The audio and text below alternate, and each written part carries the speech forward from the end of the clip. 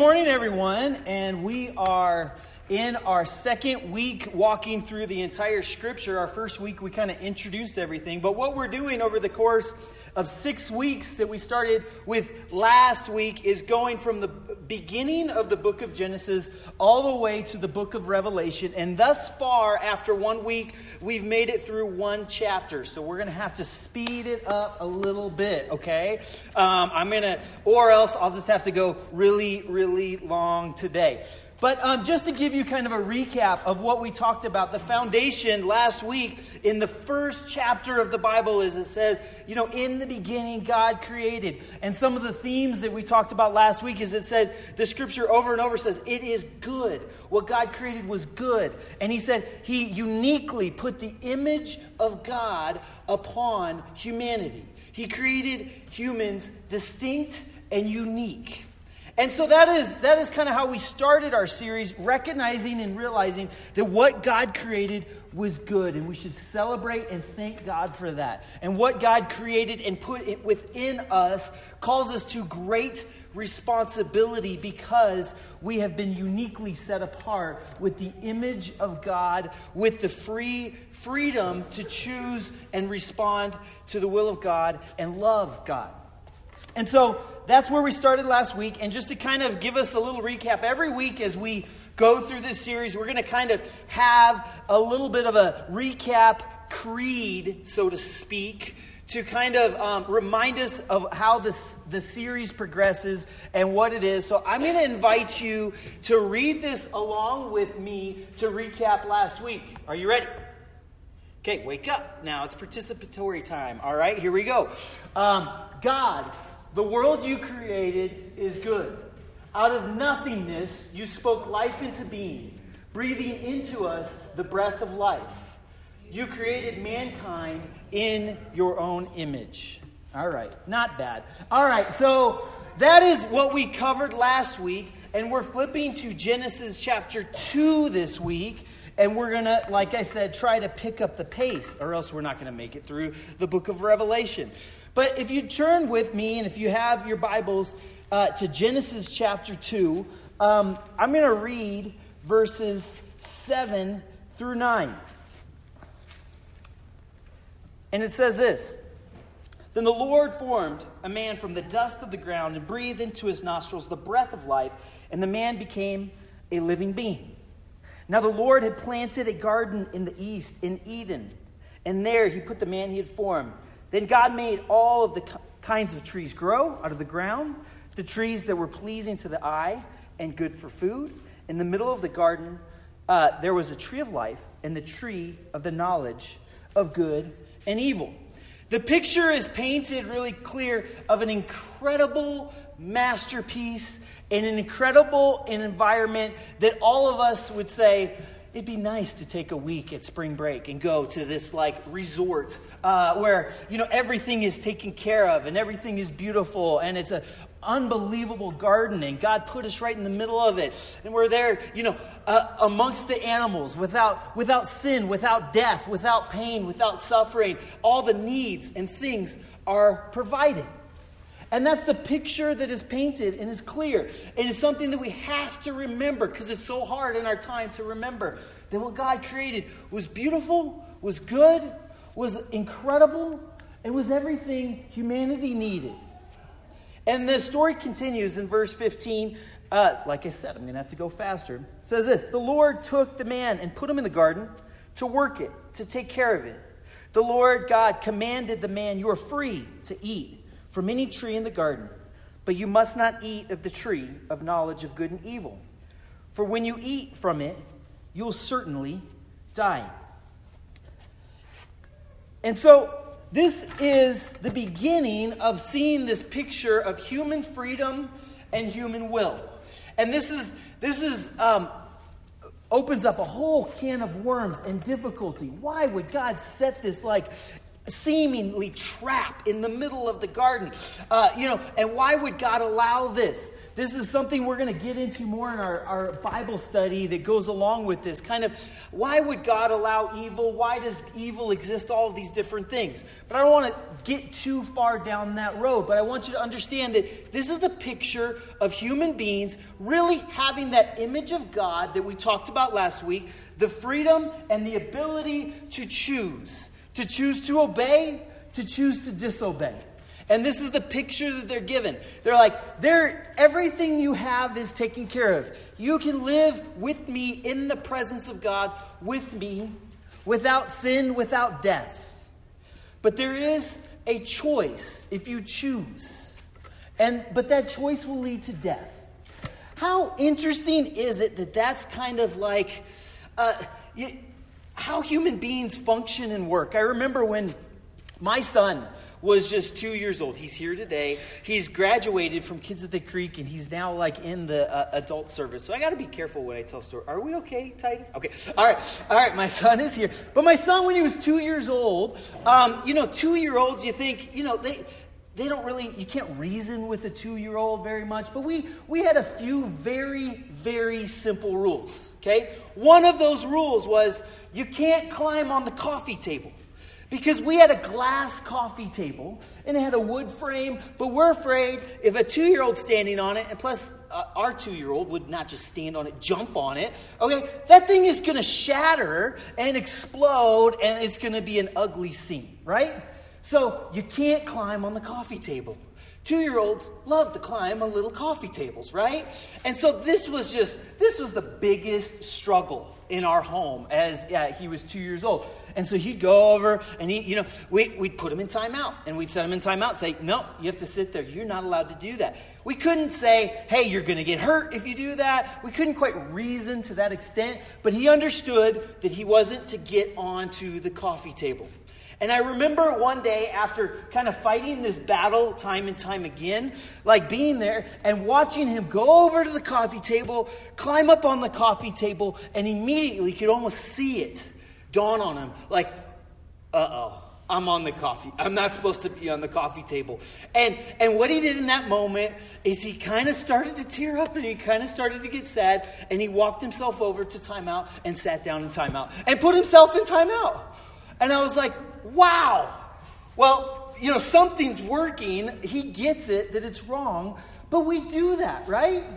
Don't we do that? We're just like, we know that this activity is wrong and we shouldn't do that. But sometimes it's so, like, we go down this road and we like follow down the trap that we know leads to death.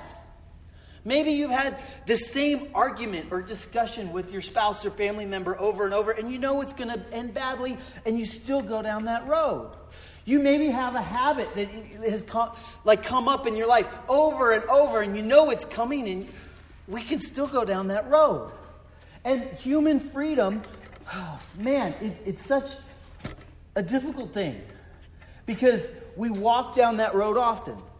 And in Genesis 3:6-8, it kind of gives us the picture and a clear understanding of why the world is the way it is. Because we know that garden picture of perfection and perfect harmony and unity with humanity and God is not the reality now. And so in Genesis 3:6-8, it says this. It says, when the woman saw that the fruit of the tree was good for food and pleasing to the eye, and also desirable for gaining wisdom, she took some and ate it. She also gave some to her husband, who was with her, and he ate it. Then the eyes of both of them were open. They realized they were naked. So they sewed fig leaves together and made coverings for themselves. Then the man and the wife heard the sound of the Lord God as he was walking in the garden in the cool of the day, and they hid from the Lord God among the trees of the garden. And here's the first picture and the moment in time, and this is the big kind of transition time. These are 6 big kind of seasons of Scripture that happen, is that the moment when sin enters the world and everything changes. Sin enters the world, and sin is completely destructive. And immediately see the first thing is shame. And the first thing you see them ashamed and hiding. Where before they were in the relationship, in the presence of God, around God, totally and completely in relationship with their Creator. And then they find themselves hiding in the trees away from God. How silly, right? Hiding from God. Like God can't find them through the shrubs. But this is the reality of what happens. And this is the reality that all of us know very well, even more clearly than we know the picture of perfection in the Garden of Eden. That picture is even hard to even comprehend. Because this is the world we know very, very well, don't we? Because when sin entered the world, the scripture tells us that sin did some destructive things to all of us. And it entered in some way, and this DNA of humanity and this world in a destructive way, where all of us are born now into this reality, and all of us also know personally sin and disobedience. All of us personally know directly defying God. Personally know what it's like to look at God and in our arrogance say, yeah, God, you created all of this world. Yeah, God, you made this perfect. But in some way, us thinking or acting as if we know better. And we know what would be best for our lives. And we want to know, what? Maybe I have a better plan or a better way than God. And so we maybe think, we justify, we look around us, and we think that this will help us out, benefit us, make us more happy, whatever it may be. And inevitably, every single one of us, as the scripture clearly says, takes a bite of that apple. And we take that bite and we justify it. And all is sinned. And all of us walk down that road. We think that it'll be okay. So we take a bite. We look around us and we see all the people around us that are, kind of doing the same thing. So we take a bite. We get bored, depressed, sad, angry, and we take a bite. And that's the reality of the world that we live in today. In many ways, almost unrecognizable from what God originally created. Watch this video.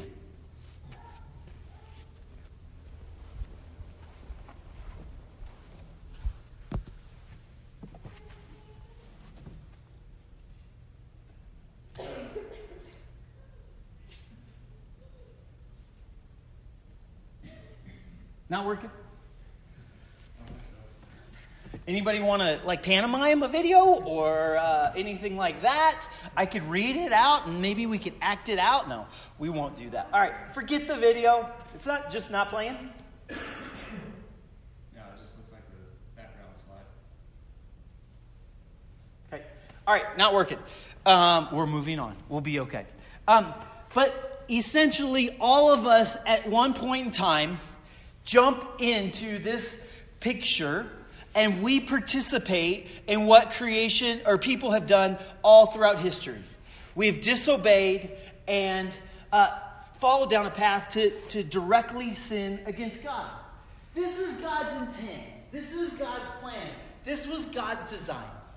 He did not design for us to die. He did not design for us to be sick. He did not design for us to live in a place of isolation from our Creator or giving harm to one another. That was not God's intent. God's intent was the perfect picture and image that He gives us at the beginning of Scripture, where He says, everything will be taken care of, and you will live in relationship with your Creator. And you will know and understand things different from everyone else. You'll be able to comprehend love and have a loving relationship with your Creator. But this is what sin does. Sin takes this picture and the beautiful masterpiece that God created, and it just defaces it. And it just covers over it. destroys and it attacks it. And you look. Do you guys like the fumes? You sat on the wrong side if you're over here. We may get into some other sins if you have too much of this. But it just takes that image where you're looking at humanity and you're looking at the world and you're saying, God, the picture that you say the world is, I can't recognize it. I can't even tell what it is. You say that your world is good, and it's not. And you look around at all of the stuff going on in the world, and you say, this is what the world is like, God. And what sometimes, many times, what we do is we look at God and we say, why did you do this? This is awful. This is a terrible picture. And I hate this existence. And there's all these people all around me that are harming me. And there's times where I just get into the same habits over and over and I do the same thing. And we look at this picture and we're like, God, you created a disaster. And you created a mess. But that's not the picture of Scripture. The Scripture tells us and illustrates to us over and over that God's intent is different than that. That's not God's plan. That's not God's wishes. God made a masterpiece. Everybody doing okay? Take a good whiff. So we have to look at, and in the next preceding chapters and verses in Scripture, we begin to see the reality and the consequence of what happens when sin enters the world and destroys what was originally intended to be good. So, if you look with me in verse 16 in chapter 3, it says this: as God confronts humanity in their sin. It says to the woman, he says, I will make your pains in childbirth very severe. With painful labor, you'll give birth to children. Your desire will be for your husband, and he will rule over you. Continues to Adam, he said, because you listened to your wife, you ate the fruit from the tree about which I commanded you. You must not eat from it. Cursed is the ground because of you. Through painful toil, you'll eat food from it all the days of your life. It'll produce thorns with thistles for you, and you'll eat the plants of the field. By the sweat of your brow, you'll eat your food until you return to the ground. Since you were taken for dust, you are, and to dust you will return. And so it lays out a picture that they probably can't quite comprehend in this moment, but it lays out a picture of the consequence of their actions. And it says, this is not going to go well for you now. Previously, it was a good environment, but now as a result of your actions, it's going to be different, and it's going to be hard. And sometimes maybe we look at this and we say, wow, God is really harsh. But how I really read this scripture within the context of the whole story is I can imagine God just sadly relaying to them the reality. And maybe you've had to do that as a parent or a friend before, where you just say, because of what you did, it's going to be tough now. You're going to have to go through some tough times. And this is what's coming. And so I don't hear, and this is a little bit of my interpretation, but in the context of it, I don't hear like God gleefully saying, look at what you've done, ha ha. No, he's saying, sadly enough, unfortunately, what's going to happen in your life is it's going to be really difficult. Here's the things that are going to happen. You're going to have all kinds of broken relationships. And you saw it from the beginning of this story is they were hiding away and they were apart from God, and all of a sudden in isolation for the first time. Those relationships are going to be completely destroyed. There's going to be conflict. As it says, between the husband and wife, there's going to be conflict. There's going to be like this power struggle. There's going to be, ups and downs, and, it's going to be difficult. And that's how the scriptures, says, you know what? Women, probably you're going to face a lot of difficulty with that. And you're going to face a lot of maybe abuse and pain and things like that as a result of these broken relationships. And it says that. And it says, you know what? You're going to face pain. Pain in childbirth, but pain overall in your life. Things are not going to be pain-free and simple. You're going to experience and struggle through the pain of now your mortal body that's decaying and struggling and working through all of these things. There's going to be sickness. There's going to be days where you're not feeling well. There's going to be struggle, and all of that is going to enter into the world, and it's going to be a part of your existence. It talks about where specifically God speaks to Adam. He says, you know what? You're gonna toil. You're going to have all kinds of incredible labor and backbreaking work and effort. And then you're going to have weeds that grow up, and you're going to have to deal with them over and over again. And everything's going to just kind of, you're going to work hard, and then it's all going to feel like it falls apart, and you're going to have to go over and do it over and over and over again. And ultimately, in the end, you're going to die. Ultimately, you will return back to the dust of the earth. And ultimately, you will die. Just as I said would happen if you disobey me. And so there's all of these direct and deliberate consequences that people face as a result of sin. And so the picture is so marred, is so destroyed, is so harmed, that now we can look around at the world today and say, okay, now I get it. I understand. And in an amazing way, and it kind of unfolds throughout Scripture as people are trying to figure out the mystery of what this really is, in the book of Romans, Paul even says, the whole earth is just groaning and struggling with the reality of the broken creation that has taken place. And all people are kind of have come to a place where everything is affected and harmed. So many times in our modern world, we look at everything so much by nature and so literal of, this happens because of this. But there's a unique dynamic that is put right in here in Scripture that says that there is something seriously embedded within our existence as a result of sin. God created us, yes, physical, but God created us also spiritual. And He placed the image of God on our hearts. And when we disobey or go against what God intends for our life, it pokes holes in the fabric of our existence. It destroys us, and it destroys all of creation around us.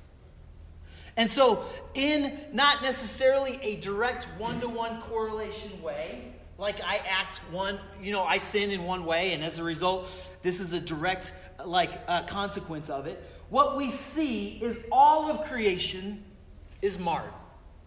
All of creation is dealing with this reality. All of creation is scarred and is struggling and is in a place of decay and destruction and pain and sin and death. And that's where we're at. And sadly enough, God paints this picture and says, this was not my will. And if you look at this painting and you say, that is a disgusting display, God would agree. That's not His intent. That's not the plan. He doesn't want us fighting one another and sinning against one another. He doesn't want us backbreaking toil and pain and sin and death. That's not the intent. But that is the reality of sin. Can you imagine now, with that picture and that image in place, how silly it is sometimes how we talk about sin? How simply we just kind of dismiss it. I'm just a human. That's what we do. I sin over and over. Nothing I can do about it. This is what I do. If you really have a full scope at what sin really is, it's not something to dismiss. It's not something casually to say, what do you do? Throw your hands up in the air and just say, oh well, no big deal. Do you understand that it is the destruction from the inside out of us and all of creation? That's what it is. And in many ways, all of us have to grasp with the reality that, yes, we didn't create all of this mess, but we're right in it. We're involved in it. And by just dismissing and kind of throwing away sin is no big deal. How much that must make God just weep. And think about all of us just kind of like almost dismissively saying it's no big deal. Sin is a big deal. Sin is destructive. Sin destroys relationships, and it destroys what God intended. And we have to realize that is at the heart of all the evil that we see around us. And so something that I hope maybe we can do within this conversation, and of course in coming weeks we're going to get the fuller picture of the rest of the story. But as we wrap up this part of the story, I want you to just kind of just mentally participate with something with me. Okay? That when you think about the sins that have been a part of your life, and when you think about those actions that you have done where you willfully knew that you were directly defying God. You were directly and willfully saying, God, I'm not going to do what you want me to do. I'm taking a bite and I'm participating. When you do that, I want you to have kind of this mental picture and image of all the creation being destroyed, all of creation being harmed, all of creation being marred. And maybe the next time you hear like a horrible story on the news, that's not your necessarily personal responsibility. What we have to do is we have to look at ourselves and say, God, I am a sinner. And God, I need your help. Because this is a mess. And it's gone way out of control. And it's beyond me. And it's bigger than me. And this is not what your plan is. Many times we look at God and say, God, why did you do this? But mentally, I just want you to shift just this small little thing and stop for a moment and look in the mirror and say, God, what have I done? What am I doing? What am I doing to these people around me that I love? What am I doing in these areas of my life? Why am I just directly disobeying you? When you say this is going to harm me, I still continue down that road. Make a little mental shift. And the hope is that we can cry out for God to intervene in our lives. Because that is our only hope. As the chapters unfold through the next several chapters in the book of Genesis, things just degrade and get worse and worse. We see in chapter 3, Adam and Eve's kids, Cain and Abel. Cain kills his brother. We see that in Genesis 5, it talks about an incredibly violent place as people start just taking life very casually, the same life that God said he breathed existence and the image of God into, and people start just violently murdering and harming one another. We see that people take incredible actions in Genesis chapter 11 to try to erect incredible monuments to themselves to replace the need for God. And in their infinite human wisdom, they think that they don't need God anymore, and they're going to do incredible things and build society their way, in their own image. And it's just a story after story of it just getting worse and worse and degrading to the point where you can't even recognize it anymore. And you can't even understand it. And that gives us a pretty clear picture of the world that we live in, right? Will you pray with me? God, I pray that we would recognize and understand that the sin and destruction that is such a part of our world, it's not your plan. It's not your desire for us. It's not your will. And God, today, even though there's much sin that has gone before us, every one of us in this room has to recognize the part that we've played and the sin that we have done.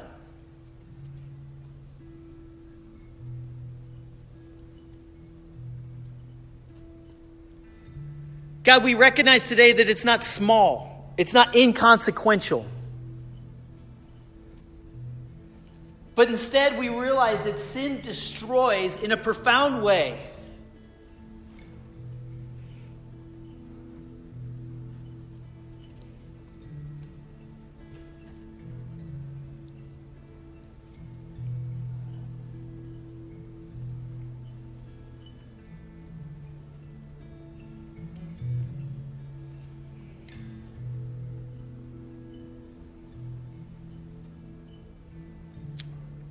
And so, God, today, we cry out to you and say, God, help us. We are hopeless.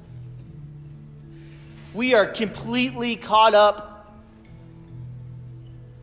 in the sin that is destroying us.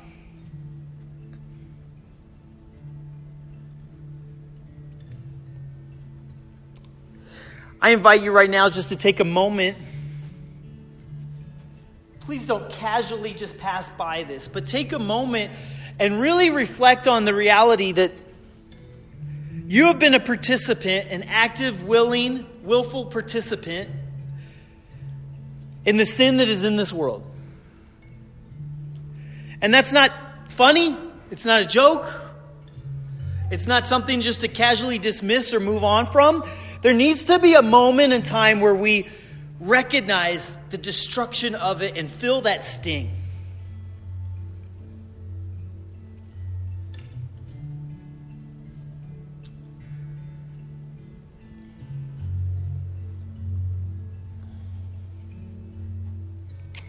And then cry out to God to intervene, to help, to give you grace.